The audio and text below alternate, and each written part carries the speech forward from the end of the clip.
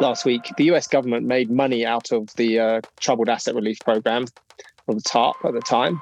They made more money than they put in. And so whilst people say government shouldn't bail out equity holders, when they did bail out the equity holders, they did make a profit, even though it was just a small one.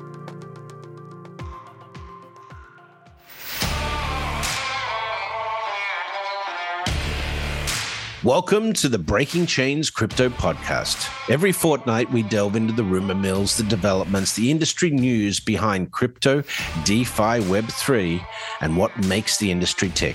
From an insider's perspective on the true secrets and developments of what really makes a difference, how we're coming out of the crypto winter, and how the most exciting coins, tokens, and verticals to emerge from the industry will change the world. Stay tuned for more news from Breaking Chains. Hey guys, welcome to the third episode of the Breaking Chains podcast. Once again, I'm here with Rhys and Ajit, and this week we've got a lot of really fun things to talk about, with everything breaking in the traditional financial services system and a few other things going on in the crypto system. So Rhys, how have you been?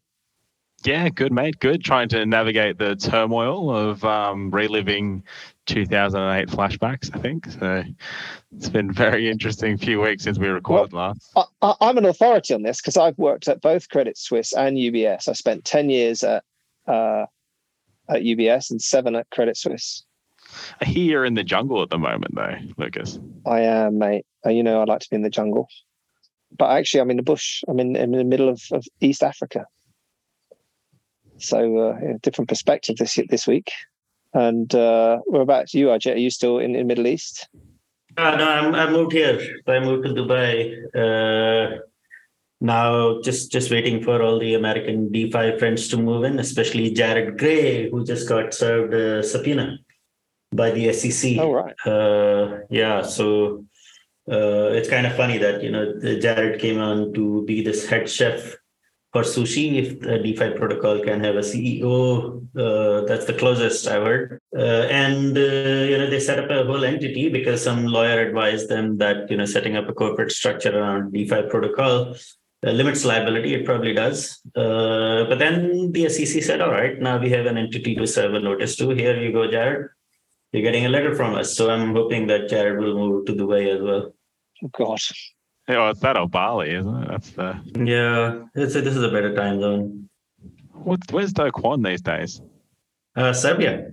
Yeah, Serbia. It's cold. Yeah, I hope he has good, strong Serbian guards. It's either the really hot places or the really cold places. It seems there's no extradition. Yeah. I don't want to be in any of those places. No, me either. All right, let's talk banking failure recap. Lucas, do you want to give in your PTSD flashbacks? Oh God, yes. I think the Credit Suisse failure is bigger than anything in crypto, right? It's huge.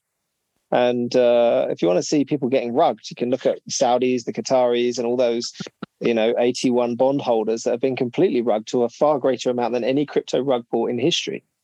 I think they just got rugged to $13.5 billion. I mean, that's got to be a record. And I think even the combined losses of last year probably don't reach that, do they, Rhys? Explain to me how this works. I thought Saudis lost $1 billion. Did you say 13? Okay, so there's these AT1 tier 1 capital bonds that the Swiss regulator wrote to zero. So everyone that was holding those tier 1 capital bonds, which were paying like 8-9%, got completely rugged to zero by the Swiss regulator. Oh God, what a rug pull. And ahead of equity holders, right? So they got rugged well ahead of any equity holders. And obviously the equity holders are the Saudis and the Qataris. And obviously that's the big difference here, right? It's huge. And obviously Credit Suisse is a big financial services firm and has just been consumed by the Swiss regulator into UBS. So, there was a potential bid from BlackRock that never came through. The Swiss want to keep things Swiss, especially in private banking. And UBS, which was founded on the merger of Swiss Bank Corporation when Union Bank of Switzerland failed under LTCM. And like they like to say, we kept the name UBS, but we kept the keys, which is the 3 keys of Swiss Bank Corporation. And now you've got Credit Suisse folding into UBS, and UBS was the one that lost $50 billion during the GFC, and Credit Suisse had obviously done quite well during the GFC. And how we are now 15 years later, Credit Suisse is now part of UBS. And we live in interesting times. But, that's a big name to fall. Why don't they just call it the Swiss National Bank instead of UBS or whatever it is? Because the Swiss National Bank already exists. Yeah, that's true. That's a central bank, right? Yeah, it's called the Swiss National Bank. Yes. So that's probably why they don't call it the Swiss National Bank again. Okay, how about the Nationalized Bank of Switzerland? Something. Well, maybe it should become the Unionized Bank of Switzerland, because everyone's going unionized these days. But one of the interesting things that people don't realize is why Credit Suisse never got into crypto was because its former COO, not going to mention any names, put a complete blanket ban on all crypto blockchain activity in the firm. She's no longer with the firm. Oh, I shouldn't have said she, but that person is no longer with the firm. But that's why they never got into it from a private banking or an asset management perspective. Do you remember UBS had a CTO, CIO who essentially became a major ICO proponent and an advisor to some pretty crazy ICOs back in the day, and a thought leader? The guy went to live in Crypto Valley. I think one of the most famous ex-UBS guys, Andy Armstrong, who ran global FX at UBS during the GFC, he went on to run SEBA, I believe, or was a senior board member of SEBA. He went to Julius Baer and then went to SEBA. Oh, I was thinking of Oliver Bussman. Mr. Bussman, I advised some pretty crazy ICOs. I think one of them was IOTA, which was this strange IoT ICO project back in the day. I think he was also a brain behind the Crypto Valley thing, right? So, and I think he was a pretty pro-crypto thought leader. And then I think UBS and Credit Suisse both ended up doing DLT and never really got around to doing crypto. Yeah. I think that the biggest problem was the regulatory capital in banks. But before that became a thing, there was obviously a lot of movement, especially in Switzerland, around crypto. Obviously, we had SEBA, Julius Baer, etc. Swiss government and regulator were pretty friendly towards crypto. ETH Foundation was initially there, wasn't it? ETH Foundation was initially set up there, pretty sure. And ETH is there. I think every foundation is there. Tezos invented this technique of essentially setting up a US labs company where all the devs and marketing people are, and then setting up a foundation in Switzerland which does this token launch thing and kind of isolate the Swiss nonprofit from various US rules. And that kind of playbook became pretty standard. Now I think a whole bunch of foundations that were originally elsewhere are either setting up in Switzerland or Cayman. There's no Swiss sushi. Yeah, no, absolutely. Apparently. And obviously we lost Signature and SVB and Silvergate. They've gone. Yeah, Operation Choke Point. Is that the thing? That Operation Choke Point cut off the fiat rails. US dollar fiat. Oh, yeah, exactly. Yeah, killed it. Right. It's a scandal. Yeah. But I thought crypto people wanted to be. I thought crypto people wanted to be bankless. Yeah? So I thought we don't like banks literally. anymore. Well, we need them to get off here. So, I know. Isn't that interesting? Like, you can't actually be right. This is the weird. I think we spoke about this in the last episode, but like the easiest failure point right now is the fiat on and off ramps, because then there's not distributed enough. But like USDC flipped the bank on. What was the bank they ended up bringing on the Monday to do the redemptions? It's escaping me right now, but that turned around pretty quick. Like that USDC situation over the weekend was pretty wild. One that we haven't seen in crypto before, really. Like somewhat like even Tether hasn't depegged that much in recent memory. Well, the backbone of stablecoins is the dollar, right? US dollar stablecoins is a banking operation behind the scenes, right? And when the banks are shut, people want liquidity. The only place they can go is, shadow market, right? So where do you go if you can't get your redemptions on the weekend? Or if you think SVB's gone, Signature's gone, Silvergate's gone, you say, well, I want to get my 80 cents on the dollar, despite the fact that you've got such a huge amount of assets beyond that 80 cents on the dollar, then you obviously need liquidity. But the other thing people got to realize is there's a lot of people with USDC that aren't banked and haven't got accounts at Circle. Because they don't have accounts at Circle, there's no exit for them. So their only real exit is to exit through their other channels. And that's why they wanted to liquidate then, because they can't get it out of Circle. Yeah, remember Justin Sun had about 8 billion of stable coins in Aave and Compound at the peak of the DeFi summer. I wonder which banks Justin Sun has accounts with. He was doing some interesting arbitrage on chain he did a lot of redemptions back and forward. He's always interesting to watch in drama situations, Justin. His Excellency, I will say. Sorry. Apologies. But I think Lucas's point is very valid that a lot of USDC is probably never going to be converted into fiat because the holders don't want it to deal with a bank or cannot deal with a bank. Yeah, and I also think that I've also been saying for years that stable coins are credit instruments, and everyone laughed at me and said, they're fully backed, etc. Well, we saw that it's possibly not fully backed, right, until the Fed came in and rescued them and guaranteed those deposits. Meantime, Balaji got everyone excited by saying that, look, banks are dying, and I don't remember his exact words. But he effectively said that the banking, Ajit, I think banking system is collapsing, so dollar is going to be devalued, which will lead to hyperinflation, and Bitcoin is going to go to $1 million. And this is the bit signal we've all been waiting for. So he's going full evangelical and making some very interesting arguments on various podcasts and on Twitter. Got a lot of people excited and I think brought Bitcoin back into mainstream attention. So what do you guys think about that? It feels like a high target to me, just off the cuff.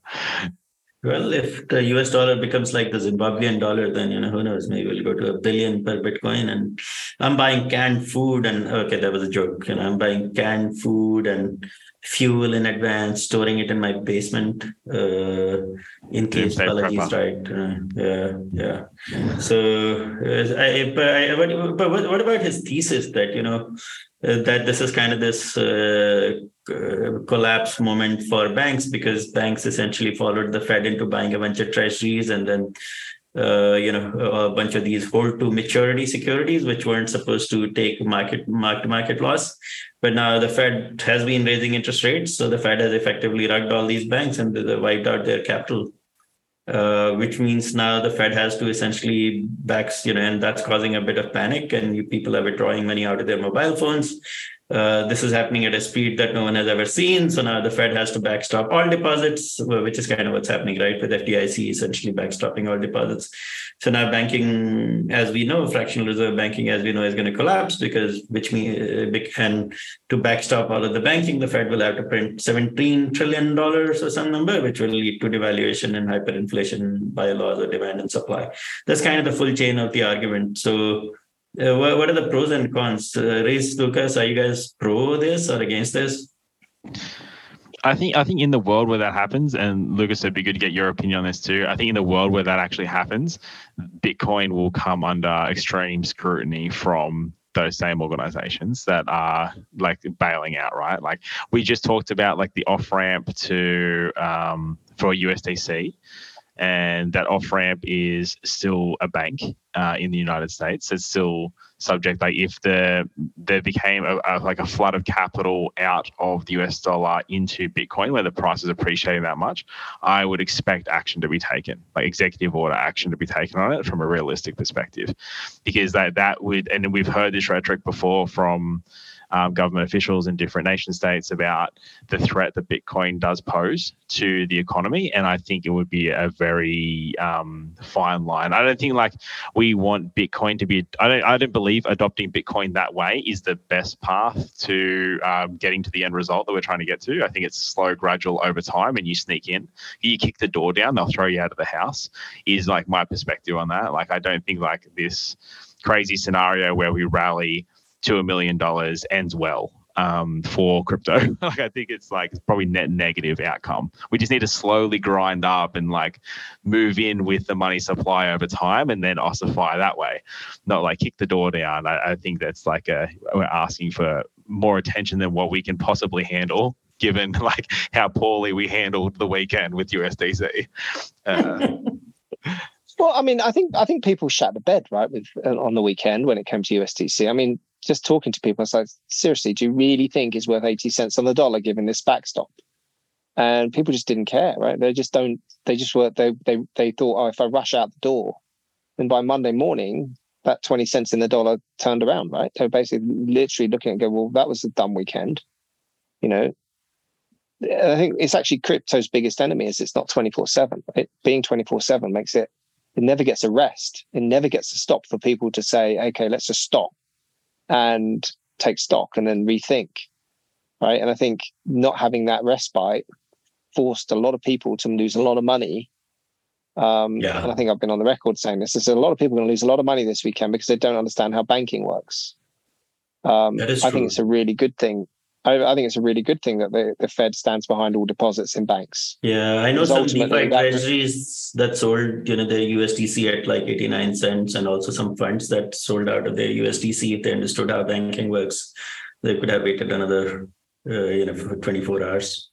But I think you're right, Rhys, is that a massive rally in Bitcoin obviously doesn't end well because the regulators will just close off the exits, right? People want to monetize that value. You can be stuck in something, but if you can't use it for anything, it's still worth it. It then goes into the shadow banking system, right? Once it goes into the shadow banking system, right, you're now acting outside the law, right? And that I think is where it comes from. You don't want that. You want it, as you say, to grind higher and let it prove its case over time, not instantly. Yeah, some of the narrative and rhetoric around Bitcoin is also not necessarily good for crypto, right? So we just come out of a terrible year. It's 6 months of absolute horror in this industry, and now I think there are people who are trying to rebuild bridges on the policy side, and kind of speak to the social benefits of the asset. And in the meantime, wasn't SBF trying to build bridges on the policy side? Well, he was, but then that's how he did a lot of damage, right? Because he was doing the most work on taking crypto mainstream, while he was also committing 8 billion in fraud. So I think now people put those things together and say, look, we had on one guy who used to say all these wonderful things, and look at what he did. So I think now we have a lot of, undoing the damage to do. And I think if we just go bazooka and start a rhetoric that, banks are going to fail, everybody's going to be broke, but Bitcoin is going to go to $1 million. I don't think that wins us any friends in any policy circles around the world. No. Well, I guess over time we're going to find out how this all pans out. But it's definitely been a very interesting week in crypto, where ultimately we've seen one of the largest and biggest financial institutions in the world, oldest financial institutions in the world, completely fold from the landscape. And at the same time completely rug its tier one bondholders. So, we live in interesting times, and I don't think that will be the first or the last European bank to go. It won't. Cool. How long does this take to play out is my question. Like, what do we see from here now that we've seen a few fall and like the Fed has stepped up? People are speculating around the Fed's actions. Obviously, we've got like a rates decision in a few hours, lads, and we know how we like our predictions. So I'm sure we'll touch on that at some point. But where does the banking system go from here? 250K from an FDIC sounds like literally like a year 2000 number to have FDIC insurance on. Like, when was the last time that was updated? That seems like quite not much money given the M1 supply now. Let's talk about the rate, right? We've just seen a large print in the UK at 10.4%, I think it was, or 10.7%. Yeah, surprise. Right? So that would scare the regulators, and I think that they would say, you know what, we still need to keep hiking. You don't want that. You don't want it to go the other way, right? So I think there'll be a hike, maybe only 25 basis points again. But I think that it's the story that comes with it, as opposed to the number. What the talking points and the conversation to me is really the critical area. How do you think there's obviously a few banks predicting a pause at this. I think as Wells and Goldman maybe predicting pause from here. I think that's super wishful thinking given the rest of the backdrop. How do you think the Fed, because it feels to me like the Fed is in like a really, really tricky scenario right now, right? There's a number of catalysts. You have the banking sector, systemic issues, which is obviously still like shaking things around. We have inflation not completely coming down with like dwellings starting to pick up a little bit. And we have a 2024 election year, right? So there's a few things that are bouncing around. I'm curious to hear from both of you how you approach this. So I think Jerome Powell is the worst Fed president in the history of the Fed, right? Let me just lay that out there, because and I'll be even more blunt, the man is a bumbling idiot and he's a political creature. So that's part of the reason we ended up printing 7 trillion or more, right? Because I think he was under a lot of pressure from the Democratic government to somehow make the markets look good. And, so there was a whole narrative going around from him and Neil Kashkari and some of the other guys in the Fed system that the inflation that they were creating by printing so much money was transitory, and somehow the rules of economics or whatever, if there are any rules, have completely changed, right? So they disregarded like a century of experience and kept printing money.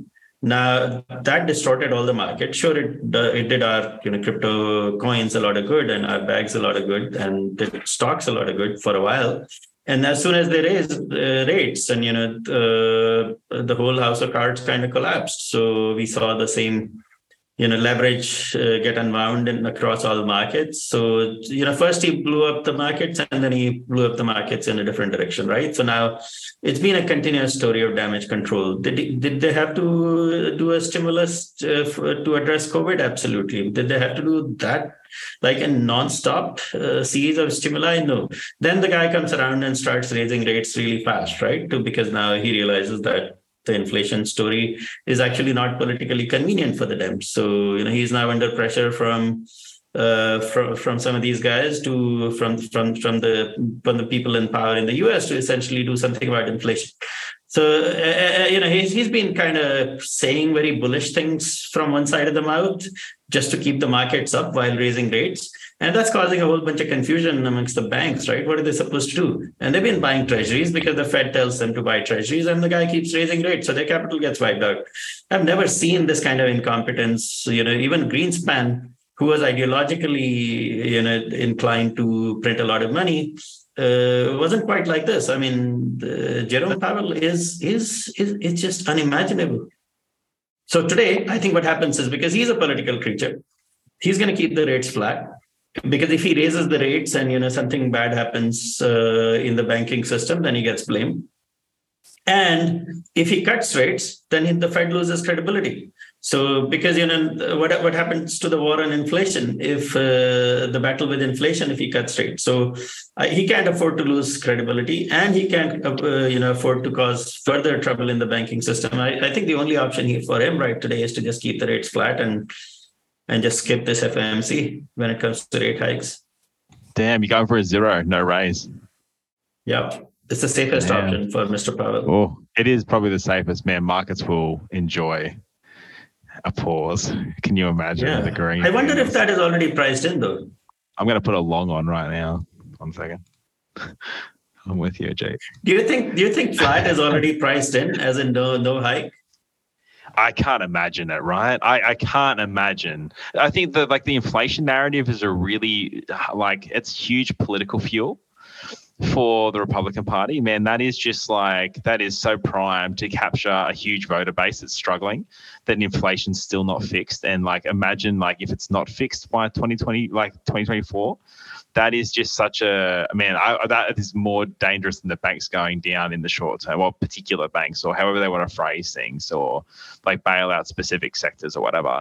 I think the inflation thing is more detrimental to the re-election, particularly. Maybe not the economy as a whole, but the re-election. If that's the priority, I'd be the people, man, that the inflation numbers are actually starting to really hurt people with dwellings. That's when it gets real, man. When the actual roof over your head becomes exponentially more expensive as rental agreements roll off and loan terms roll off.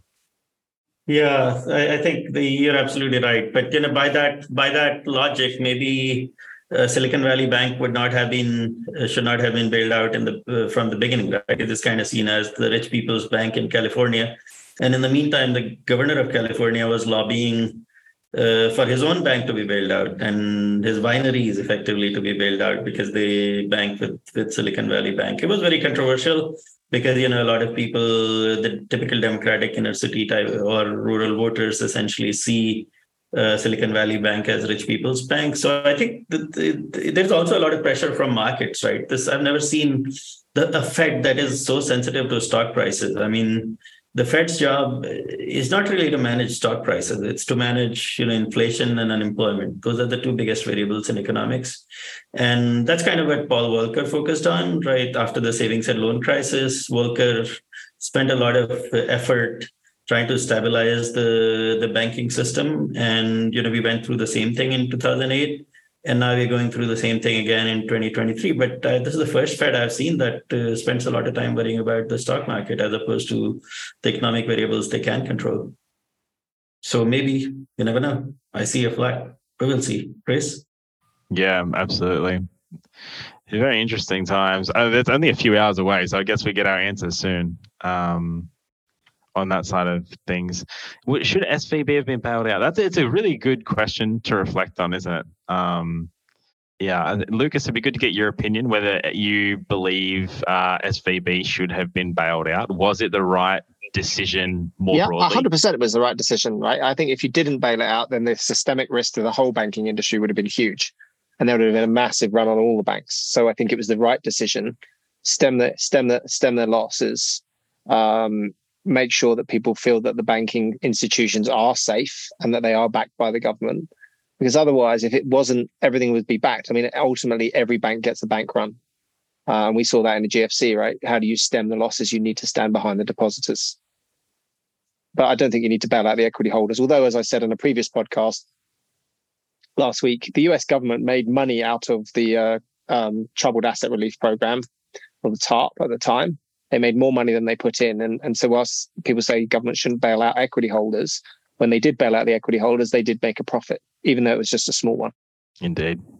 Well, let's. I guess we'll see in a few hours how this pans out for the coming months, and it'd be interesting to listen to the particular words that he used, given like how tight this rope is that the Fed is walking at the moment. Yeah, what's annoying is that we spent 15 years writing, implementing Dodd-Frank, Basel III, Basel IV, and employed thousands or hundreds of thousands of lawyers and consultants to do things to make things safer in the banking system. And then we get one weekend with a bank in trouble through a lot of bad decisions, and all of that kind of disappears in an instant, right? So the Europeans Dodd-Frank got repealed, right? Dodd-Frank got repealed, as did Glass-Steagall in the 90s, right? And every time those regulations that are there to prevent banks taking risk get repealed, we get outcomes which we probably didn't think of. And I think we're going to see that regulation come back, or at least I hope so. Yeah, well, I mean, the Republicans still want small government, right? And I think a lot of crypto advocates like Ryan Selkis hope that the free marketeers and people who want small government, less regulation, less involvement of agencies and public life will come back to power, and crypto will essentially have a good time because Republicans just want the SEC to go away. So, and the IRS also to shrink quite significantly. So I don't really believe that. I think people say things that are quite different when they're out of power.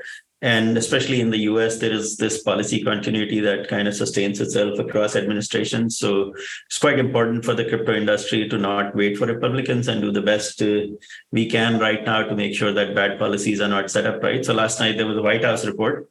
That's another news item. So there is this crazy White House, economist report about digital assets. There is a whole chapter on digital assets there, and it says nothing good. There's not one line in there that's actually positive about the crypto industry. So I think we have a little bit of we are in a bit of a spot of bother from a policy perspective, and maybe we need to do something pretty soon.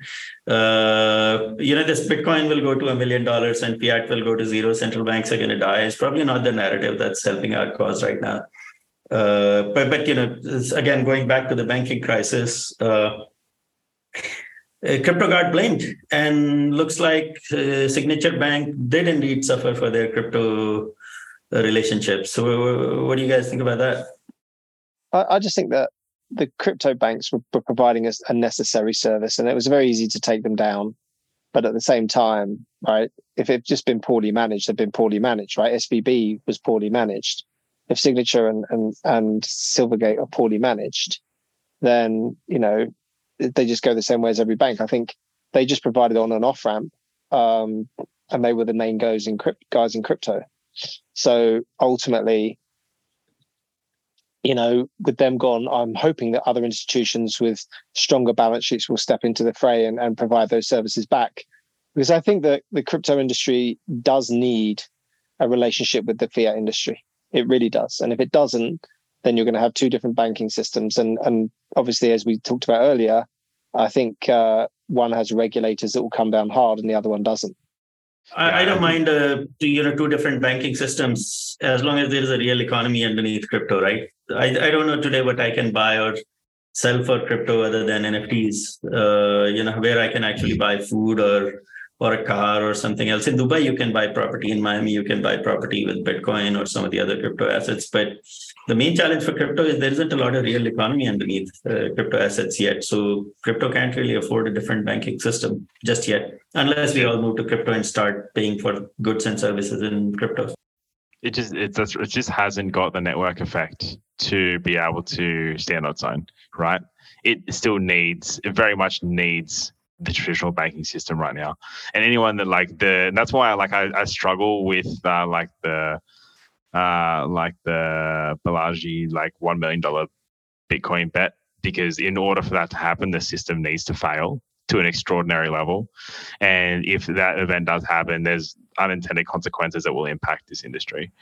Literally, why would they let money come in or off it from any established? It would just be clamped so hard. I don't think it. I guess to the point that we were just talking about and how it seems to be crypto specific banks. We had Silvergate and Signature, etc.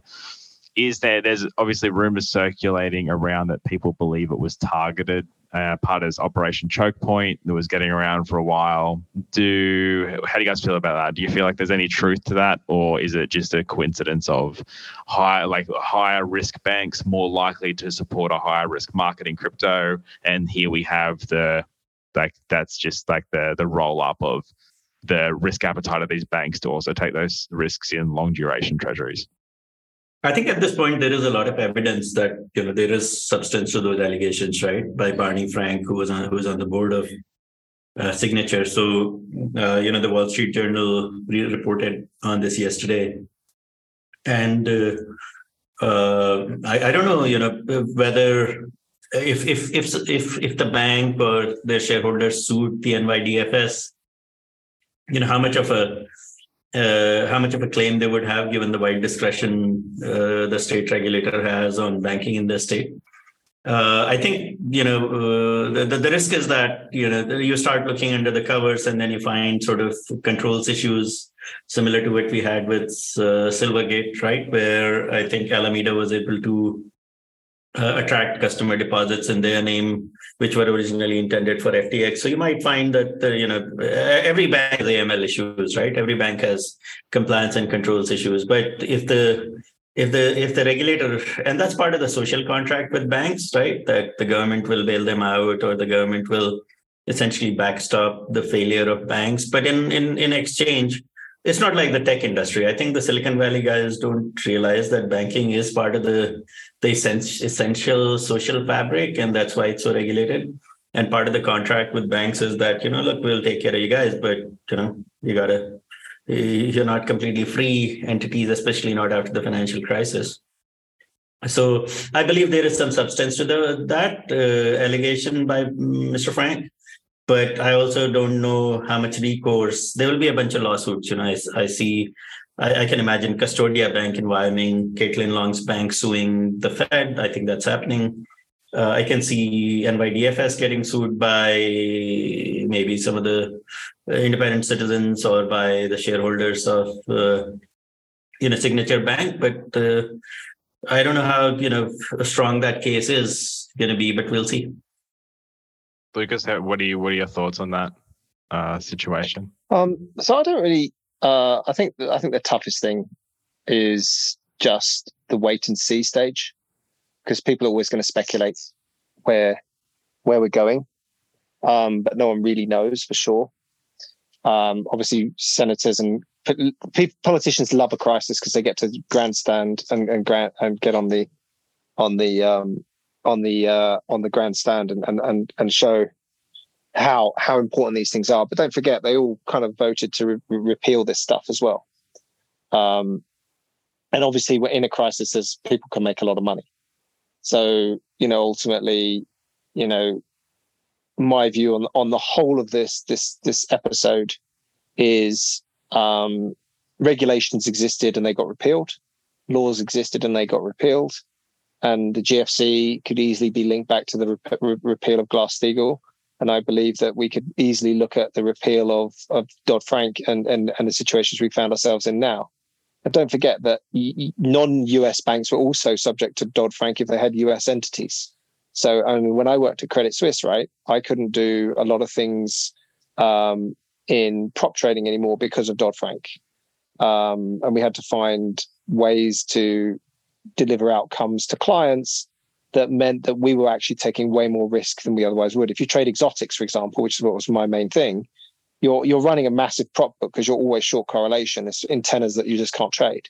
So ultimately, you warehouse risk on behalf of clients, but you essentially take the mark-to-market profits and losses on that. And we were trying to find ways to hedge all this stuff, innovative ways to say, hey, we can hedge it with this, we can hedge it with that. But it wasn't clear that they would get around the Dodd-Frank problem because the two instruments weren't linked.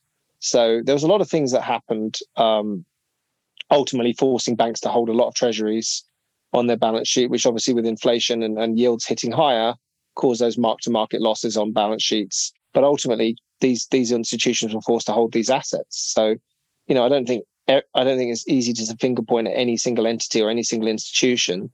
Ultimately, what we needed to get to was a balance between what we had with Glass-Steagall, which allowed the investment banks to do whatever they wanted, but couldn't use their balance sheet or client assets to take leverage risk, which is essentially why JP Morgan and Chase weren't merged before. And when Glass-Steagall got repealed, we got these mega banks that came along that had massive investment arms, massive deposit taking, Bank of New York Mellon, sorry, not the wrong one, Bank of America, Merrill Lynch. Look at that. We look at Citigroup and what that was able to do. Citibank was a banking institution. It couldn't do half the things that its competitors were doing. And then obviously with the repeal of Glass-Steagall, we got Citigroup. And that made a big difference too. So, I think if I want to be truly upfront about it, I think the blame squarely sits with the politicians and the regulations and the laws. Because banks essentially got herded into a corner and had to make decisions that ultimately were detrimental to themselves. I just don't think the legislation was very well thought through. And I'm hoping that the benefit of hindsight, will get proper legislation that actually protect deposit-taking institutions and client assets without the requirement for government bailouts. And that's essentially what the problem is. If governments are being forced to bail out deposit-taking institutions on behalf of depositors, then something is going wrong at the risk-taking side on the asset liability management of those banks, and that needs to be addressed. And why can't they hedge their risk? Why can't they do the things they need to do? Hedging 10-year treasuries is quite easy in the interbank swaps market. So why are we running naked yield risk? Is that because it's the only risk we're allowed to take because that's the only prop risk? Well, it's not really prop risk if yields are zero bound and you hold a load of 10 years, yields can only go one way if you assume there won't be negative rates. So if yields can only go one way and inflation is clearly on the horizon based on COVID, etc., then you're taking huge prop risk as a bank, which I didn't know that you were allowed to do. And if you're allowed to do it because you're holding US treasuries and that's your reason to be able to play it, then you are taking massively wrong way bets with yields. And that's just how I see it. I just can't believe that we're causing these blow-ups because depositors withdrew their money, but ultimately it's a mark-to-market hit in treasuries and mortgage-backed securities due to inflation. Well, the Fed's job is to control inflation. And if it hasn't done that and we hit 9%, 10% inflation, then ultimately the Fed should be bailing everyone out because it's because of the Fed that we ended up here in the first place and government policy. So, Rhys, I don't know what your thoughts are, but that's where I'm at. I think it's the government's fault we're here in the first place. In the meantime, there's a lot of tweets about why Bitcoin's price movement is a sufficient validation of crypto. And I think one of the things that is going on right now is a lot of substantive questions are being asked about what crypto's utility is, right? As in outside of the financialization, what can people actually use the technology for? And I think maybe financialization is the utility. But what's happening is that the structure of crypto markets is being used, or the lack of structure in crypto markets is being used as an invalidation of the entire value of the technology and the asset class. So this banking crisis obviously demonstrates some utility of crypto, right? But then, I mean, as sort of an asset some of us escape to in panic environments, but I think it remains to be seen how the asset will perform as things stabilize, and therefore, so I think so we are some of the fundamental questions are being asked right now, but I think what people are looking to is more and more sort of utility, like social media applications like Lens, or some of the, I think, the utility that's there for consumers in Lebanon and so on and so forth. So that narrative isn't kind of going around. The only narrative I'm seeing from crypto defenders, my colleagues in the industry, is, look, price went up, so crypto must be right. And I don't think that addresses the questions that people are asking, even though banking is in a bit of banking obviously is in a bad shape. Yeah, I agree, man. I think that's unfortunately we're not focused. Like sometimes when this stuff happens, it's initially we see capital move through. Obviously, we had a move in Bitcoin that showed a reflection of the price to the narrative that's getting around at the moment around the very reason why Satoshi wrote the white paper, right, and developed this technology was to off the back of 2008, and we're seeing some inflow there. But I think midterm, it's bearish, obviously more broadly, because risk off assets. We've talked about this in the last two pods that they're very much risk on, just further on the spectrum than tech stocks now. So short term bullish, midterm bearish if the economy goes that way, and long term it just is another, hey, this is why cryptocurrency. It's a long term real world reference case where we can point to again and say, look, it happened in 2008 and it's happening here again in 2023. Where will you be the next time it happens? So long term, it creates a stronger value proposition. But I think there's a bumpy ride to get through to that point where you can use it in an argument that isn't impacted by the macro economy too. But then I guess we're seeing, if we move back to more DeFi-orientated stuff off the back of this and the regulations, at the top of the pod, Ajit, you mentioned Jared at Sushi and the SEC serving there. Do you want to give us a recap of the happenings there, and we can discuss? That's probably an interesting topic. There's been rumors circulating around some Wells notices for a few weeks, and looks like the first one to pop its head up. So, do you want to give us a recap on the story here? Yeah. So remember, David Hoffman was on the Bankless podcast, and he said that at ETH Denver, notices were flying around.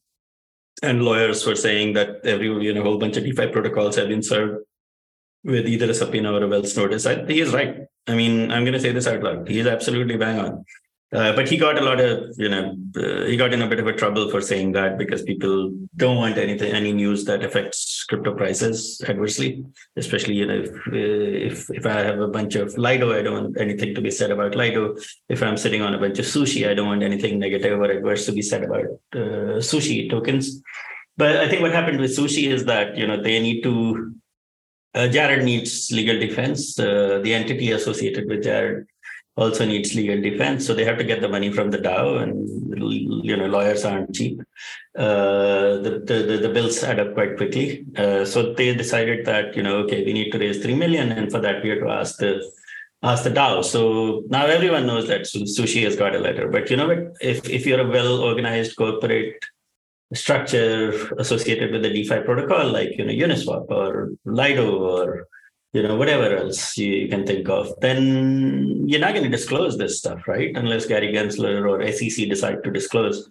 the protocol isn't going to disclose anything. So there are a whole bunch of these other protocols that have got similar, I believe. I mean, again, no one would tell me either, but I genuinely think that a whole bunch of people, have got letters that they're not going to disclose, whereas Sushi has to disclose it. My take on this is keep calm and carry on. Some of these things will drag on for a while. And, there is in the meantime, we'll hopefully see more legislation and rulemaking. But there's definitely no need for panic around this stuff. The SEC or the CFTC aren't very DeFi friendly. So, there will be other letters flying out. Is it a line in the sand that we need to focus more as a community as a whole in aligning towards like lobbying as one community instead of trying to isolate things? Obviously, we had uni and the governance vote. And was it last year or the year before around supplying grants for lobbyists? Is it something that we need to address more as a community to try to take this on? SEC doesn't seem to be doing quite well against XRP, man, and that's probably like that. I'm not sure if you've been reading like the excerpts from that. Those ratings, they've been tough to try to justify what they're doing in the courtroom. So so SEC is having a hard time with XRP. Depending on who you talk to, some people are very bullish on XRP's case, and XRP went up 25% last night. And I was joking, is the judge trading or what? So, which is a joke, by the way. So it's not clear, where that case stands. If you talk to the Ripple guys, they're saying, oh yeah, there is a summary judgment coming in our favor. You talk to anyone who's independent, and they're like, you know what, it's actually quite nuanced. SEC will win some, Ripple will win some, or the case will go to trial. So we'll find out, I think, in a month or two max, I believe, based on all the tweets from Fox News and so on, where that's going. But with DeFi, I mean, DeFi confuses a lot of people, right? So the Sushi and all of this securities law stuff is not the biggest risk. The biggest issue is with what's going on with Euler Finance, and essentially this exchange of assets between the North Korean guys, the Ronin exploiter, and you can't have like DeFi exploiters exchanging messages with apparent North Koreans, right? That's a much bigger concern right now. From a regulatory standpoint than what's going on with Sushi. SEC wants to sue Sushi, go ahead. They can do a subpoena, ask for information, and then issue a Wells notice if they don't like what they see. And then then the process can carry on, right? Probably for a year, probably for two. But the AML stuff is far more worrying, and I think it's also a bigger, some of this exploits, hacks, and money flying around between bad actors is a much bigger concern in my mind than anything that's going on with Sushi right now, or anything the SEC can do, because a lot of those SEC cases are civil, trials or civil cases. You get fined, or you stop the activity you were doing, or some combination of. Then or at best you have some sort of a. You get asked to disgorge some profits or something. So the remedies are pretty, okay, right? I mean, these are civil remedies. But in a criminal situation where there is potential criminal liability, then you can have serious consequences, like with Alexei Pertsev, who is in jail for Tornado Cash. So those types of things worry me a lot more than anything that's going on with SEC and Sushi, right? We'll keep calm and carry on. The Euler exploit is an interesting developing situation. I'm sure you've been keeping track based on what you just said around but they've returned some funds to some people, which is very strange. It doesn't seem like it's the group that's pulled this off, or the individual that's pulled it off, was very much well prepared as to what to do post. And we see this with a few exploits in the past, like multi-chain bridge was a good one as well. Like it's almost like the hacker got the funds, didn't know what to do with them, panicked a bit, and ended up returning like most of it. And it's interesting to see them. They obviously went to the Tornado Cash, and people have been sending messages to that hacker address, and I wouldn't advise doing this, obviously, given like where these are siphoning through, and you don't want to be part of that chain analysis one day. That people are requesting their funds back, saying it's their life savings, and the hacker's returning some funds to specific people. But who knows what the actual, whether that, you don't know, like the anonymity means that it could actually be also inside just distribution back to people that they know. Yeah, remember when we had like a decade of centralized exchanges getting hacked, and all of them, or a lot of them actually involved insiders. Either just stupidity or insiders, and quite a few actually involved insiders, right? So I wonder what's going on with so many security issues amongst DeFi protocols, because the temptation is large, and so far there haven't been a lot of consequences.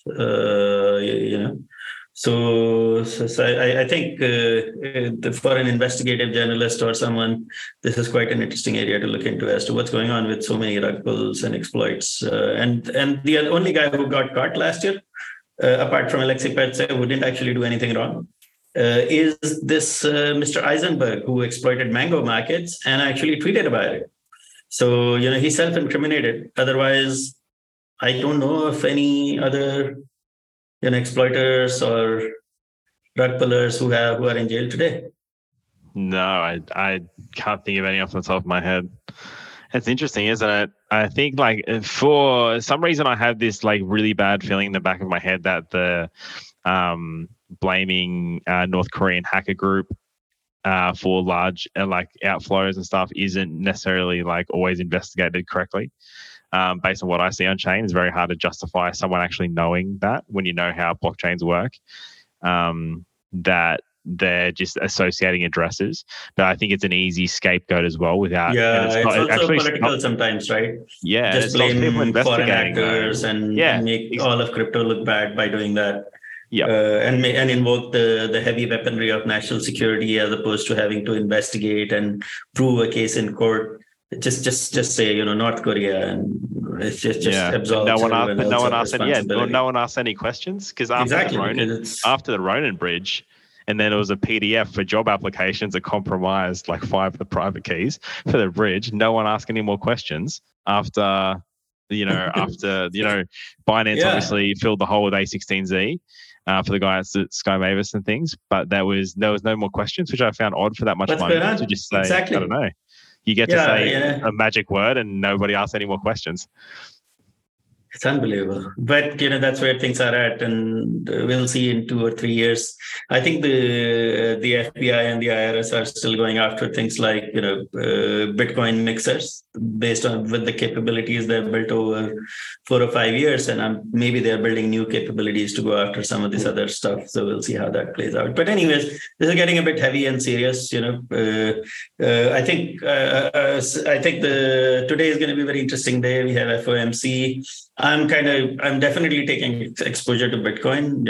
It's not a recommendation, as they say, not investment advice, but I always have to kind of take a shot at what if I'm wrong, right? So make sure I have at least a partial exposure to Bitcoin with some portion of my assets today, and see, if it dumps, it dumps. And Bitcoin is a nice asset in the sense that you can hold it until the Fed prints, right? There is no Gary Gensler coming after it. There is no legal or regulatory risk flying around Bitcoin.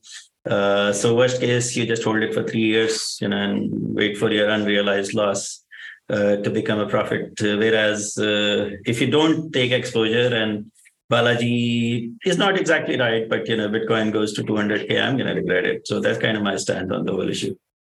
Ajit, I thought you'd be buying Arbitrum IOU tokens. Oh no, I got a nice Arbitrum airdrop. I'm hoping to sell it for BTC ASAP. There's futures open on BitMEX, I think, now. They've got futures open. Yeah, so remember Arthur Hayes, before Arthur Hayes was picked up by the Feds, Ethereum had a really hard time pumping because he had a very efficient exchange for shorting ETH, and he had these ETH perps and futures listed, and which were widely used for shorting ETH.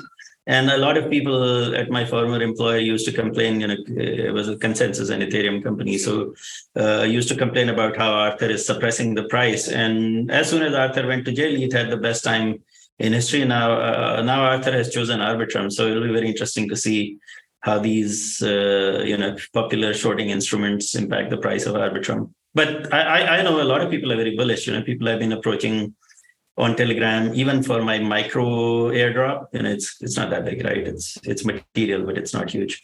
Like, hey, we want to buy Arbitrum from you for X price or Y price. And some of these are pretty serious traders. So there's a huge amount of FOMO going into the airdrop.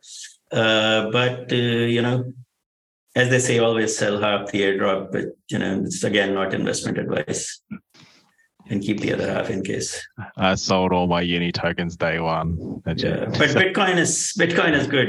Bitcoin, what's the worst that can happen? You hold it for 5 years. I don't know if I can hold Arbitrum for 5 years. No, well, we've got doesn't this Arbitrum token launch assuming that Alameda had a convertible SAF to token warrant? Doesn't this make FTX a little bit more solvent? Didn't we just get a few cents back on the dollar? Yeah, the funny thing is the FTX Ventures portfolio was pretty solid. If you go through the list, so it's actually very good because FTX had access. Everyone, it's like Binance, right? Everyone wanted their token to eventually list on FTX, and FTX Ventures being associated with FTX, everyone wanted to give Sam a share of their tokens because it might help with listing in the future. And so they ended up with this really nice venture portfolio. It might actually bail the whole thing out. You're absolutely right. We'll see. Imagine. It is a very solid. But what did they have? 100 million missed in Sui? Did they? I think it was a much smaller number they invested, but I think it's a significant share of the total missed and venture allocation. So they could end up making a pretty solid number. And they also had Anthropic AI that's got nothing to do with crypto, but Google has kind of just 10x the valuation on that thing. Huge. Yeah. Huge. Sam's going to make it after he doesn't make it. Imagine if the court cases take so long that it's solvent again after all this stuff vests. Yeah, but Sam's case is fraud, right? So Sam has committed fraud, and his criminal liability doesn't go away even if they get. That's true. Yeah, but the customers could be made whole depending on but a lot of people can't really wait that long. That's the problem. It depends on their liquidity. There hasn't been much updates on that side of things, hasn't there? Not that I've seen anyway.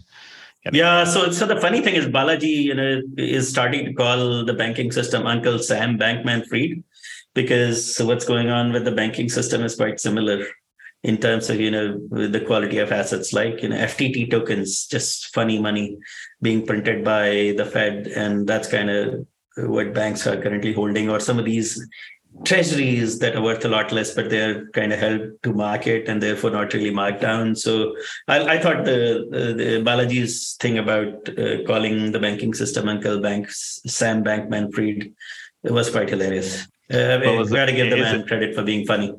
Is it SBV or SBF? SBF, what is it? Sam Bankman-Fried. Uncle Sam is not just Uncle Sam anymore. It's Uncle Sam Bankman-Fried. I thought it was Sam Bank Run Fraud, but anyway. That was Sam, but this is Uncle Sam in the United Uncle States. Sam. Uncle Sam Bankman. Silicon Valley Bank. Silicon Valley Bankman. It's all coming together now, lads. It was all in our faces the whole time. It was all there. So, FOMC tonight. I'm not even sure what I want tonight. I'm going to go 25 bips. I think they're going to go 25 I'm going to go with, I'm going to go with flat. I'm yet to be wrong. I want 25. I'm yet to be wrong. So I'm taking oh man, I'm in minority. Oh no. Yeah. Cool. I think 25 bips would be the right call, but I don't think Jerome Powell has it in him, but we'll see. I would be happy to be proved wrong. He can't win in this situation right now, you cannot win. You're going to upset somebody either side of this thing. But 25 bips would kind of indicate that the Fed is committed to fighting inflation, right? Which is the most important thing right now. And the banking system, they've already backstopped, right? That's it. They've just thrown the entire might of the US government saying, we're going to bail out the banks no matter what happens. We're not going to let depositors get wrecked. I just raise the rates. Just show that you're still committed to fighting inflation. That's the right thing to do. That's what Volcker would have done. I just don't think Jerome Powell is Volcker, but we'll see. When they initially announced that they were doing the bailout, I thought to myself, this is literally permission to raise as fast as you want now. Because, you've got the green light. That makes sense.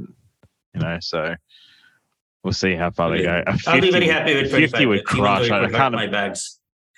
That's what it's all about. Yeah. Gosh. Well, I think I'm in the 25 bips camp. All right. Let's see how this goes. So, any closing comments? I think we're almost at time. Next week I will get a good a popular guest, and that's the first time to discuss some of the. I'm expecting a very exciting week, so we'll discuss FOMC and some of the the ZK EVM launched by Polygon. We have 3 zero knowledge rollups launching. There's a lot going on in tech, right? So ZK Sync, Polygon, and Consensus, all 3 are launching their layer 2 solutions. Arbitrum is launching a token this week, so we have a lot to look forward to. And then there is obviously the FOMC and Balaji going on with his evangelical campaign. So it should be a pretty exciting. Yeah, there's a lot to talk about next week. And Immutable X bringing Polygon ZK EVM across. Yes. How did we miss that? So just a quick one on that, right? So Immutable X and Polygon are very strong competitors. They kind of have 95%, 95% of the Web3 gaming market. So some of the biggest games by users are essentially on these 2 chains. Now, I think Immutable X want to focus on just building a tremendous gaming experience, whereas Polygon, it has the best zero knowledge rollup tech in the industry. So they're sort of coming together and saying, look, you guys are great at building tech, so we'll use your tech. We want to focus entirely on sort of gaming experiences, so we'll focus on that, and Immutable X will use Polygon's tech so that then they can focus their capital, talent, resources, expertise on getting better games and building better games, driving adoption faster, and Polygon can continue to build ZK rollups, right? So it's a pretty interesting deal, and I think it's really good for gaming, because we do need, given the amount of capital that's gone into gaming, $2 billion from Immutable X and Polygon alone, and I don't know how many other billions from everyone else. We do want to see a Web3 gaming summer, in a year or so, in a year or two. I think there's, without going down the rabbit hole between different layer 2 scaling solutions, in the last week, Polygon decided to spin off Avail, their Validium, and obviously Immutable X is a Validium, right? So on Starknet. So we're seeing that's an interesting crossover of them spinning that out, then bringing the ZK EVM in. I think the Immutable expected the adoption for Cairo that to be adopted much cleaner, and the transpile to be much cleaner than it is. And I think by bringing the Solidity community, it'll be massive for IMX. I think it's a really good move for them to bring in the Solidity community. So but let's not go down too far. Yeah. Cairo is ZK optimized. It's not, optimized for smart contract development. So Starkware are also tracked to now write an EVM. I think the only VMs that will manage to compete, that I can see currently, that will compete with the EVM at any degree right now are the Solana VM, but also the Aptos and Sui Move VMs and the Fuel VM. Those 3 are very interesting, but there is an uphill task ahead of these guys. Then there are a bunch of other people like Aleo, Starkware, who are building very privacy sensitive and or rather ZK optimized or those types of applications. But building a developer community around them is a lot of work. So it'll take some time. Dev community is everything. Community is everything. If you don't have builders, you don't have users, you don't have creators, right? It all starts with people building apps. And that's Ethereum's edge. It'll be a hard one to fight. Agreed. All right, gentlemen. Lucas, any closing comments? Yeah, it's been a pretty sad last sort of 10 days, I think. I think, there's a lot of people out there are now about to lose their jobs because of extremely poor risk management by their colleagues. And, I think the rot started at Credit Suisse after Brady Dugan left. Brady was obviously a great CEO and I think did an amazing job. And ultimately, we've gone, from that 15-year period of just complete demise. I mean, when I joined Credit Suisse, the share price was 45 Swiss francs. Now it's not even, I think it's about 60 cents, 0.6 Swiss francs or 0.8 Swiss francs. And I've got a lot of friends and colleagues who I've worked with over the years who are going to be, trying to find, new opportunities, new jobs, etc., and through no fault of their own. So, just a big shout out to those guys and say, sometimes you're just unlucky, and good luck in the future. That'd be my only final parting words. Absolutely. I think that's a great thought. Wishing all of our colleagues from the banking industry, the best of luck with the months ahead. And there's always space for you in Web3. Don't forget. We just Web3 laid off 30,000 people over the last 12 months, so we might. There's more space now. There's more space now. All right, guys. Let's call it a day. I'm out of here. Take care. Let's take care. All right, guys.